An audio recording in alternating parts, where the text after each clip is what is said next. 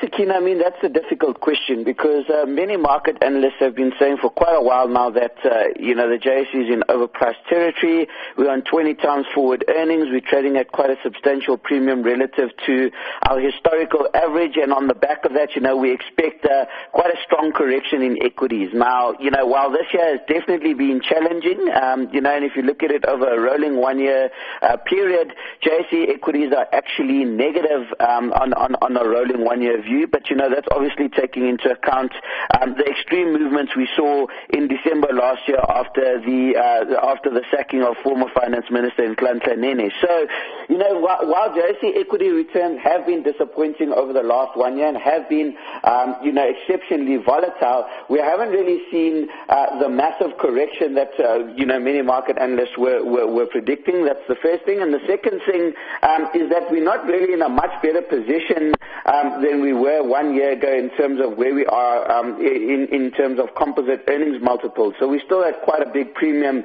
relative to our history. And the biggest problem here, Sakina, is that company earnings updates are starting to disappoint. So despite the fact that the equity market has gone through a tough patch over the last year, and we've seen prices coming under some pressure outside of, perhaps the resource sector and perhaps some of the cheaper stocks in the market like the banks and the construction companies and some of the SA incorporated industrial companies.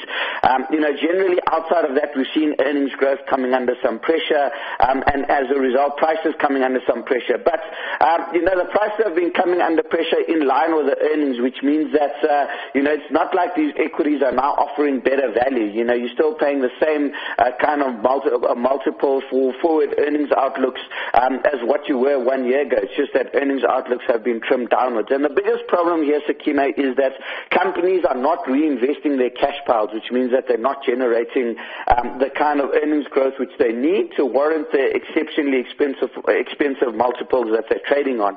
So, Sakina, I think the big picture here is that business confidence is obviously exceptionally low in South Africa. We've seen it recovering a little bit recently, but that's off multi-decade lows. So it's in the right direction, but there's still a long way to go before business confidence reaches any sort of sustainably good level. I suppose the one other good point is that PMI numbers are increasing, but overall, Sakina, we need to see businesses feeling more confident about the future, so they start investing more cash, and in return for investing more cash, we'll start to see some real earnings growth being generated, and that's the only time we're going to see equities or in composite performing well. Having said that, it doesn't mean that there's no opportunity on the local equity market. At the end of the day, 60% of the JSE currently trades on below a 15 times forward multiple, which is what the long-term average of the equity market is. So what we're saying is that 60% of the market there trades on reasonable valuations. It's just that it's not the big heavy index weights, the big popular names that everybody seems to be chasing that's trading on those multiples. So the opportunities do exist. It's just about being fastidious in looking for them.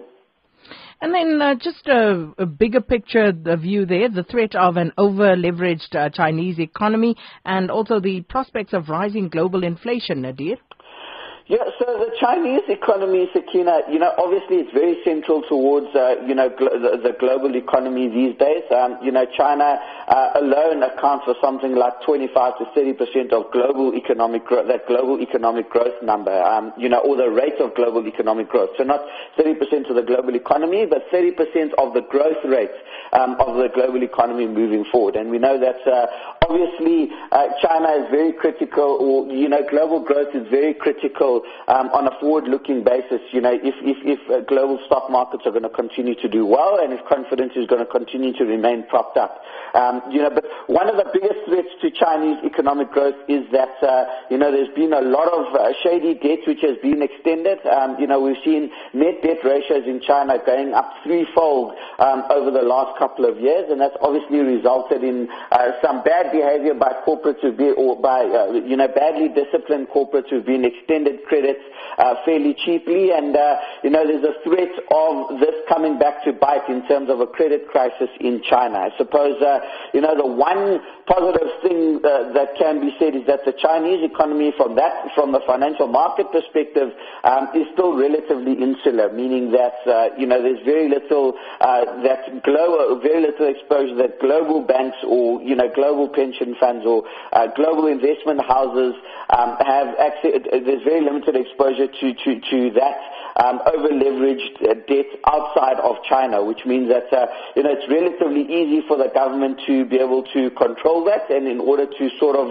in air quotes, have a bailout for the Chinese financial sector, in order to prevent that falling like a house of cards and to sustain economic growth at a reasonable level there. So, the Chinese economy is still fairly centrally controlled, and, I suppose that the government could do that. So that is the one positive sign. Although, if we start to see a couple of defaults coming to the market and we start to see a backlash of that from the Chinese economy, that will obviously affect global sentiment, and we could see a bit of a wobble in terms of a risk-off sentiment. And then, just with regards to global inflation, Sakina, I think the big things now is that, governments are obviously going on a massive fiscal expansionary trajectory, and we're seeing all major G7 countries have abandoned their budget deficit targets by the year 2020. None of them are talking austerity anymore. They're all ramping up their spending plans because they're taking over the baton from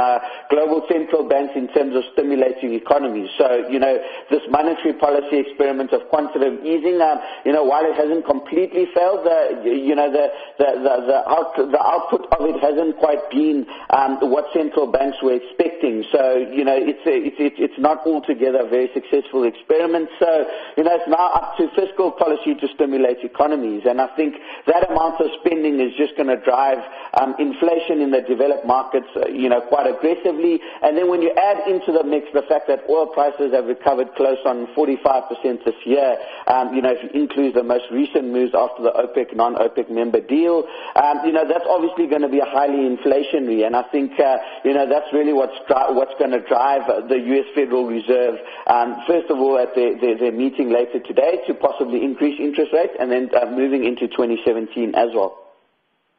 Nadir, we're going to leave it there for today. Thank you so much. Nadir Token, investment analyst at 274 Investment Managers.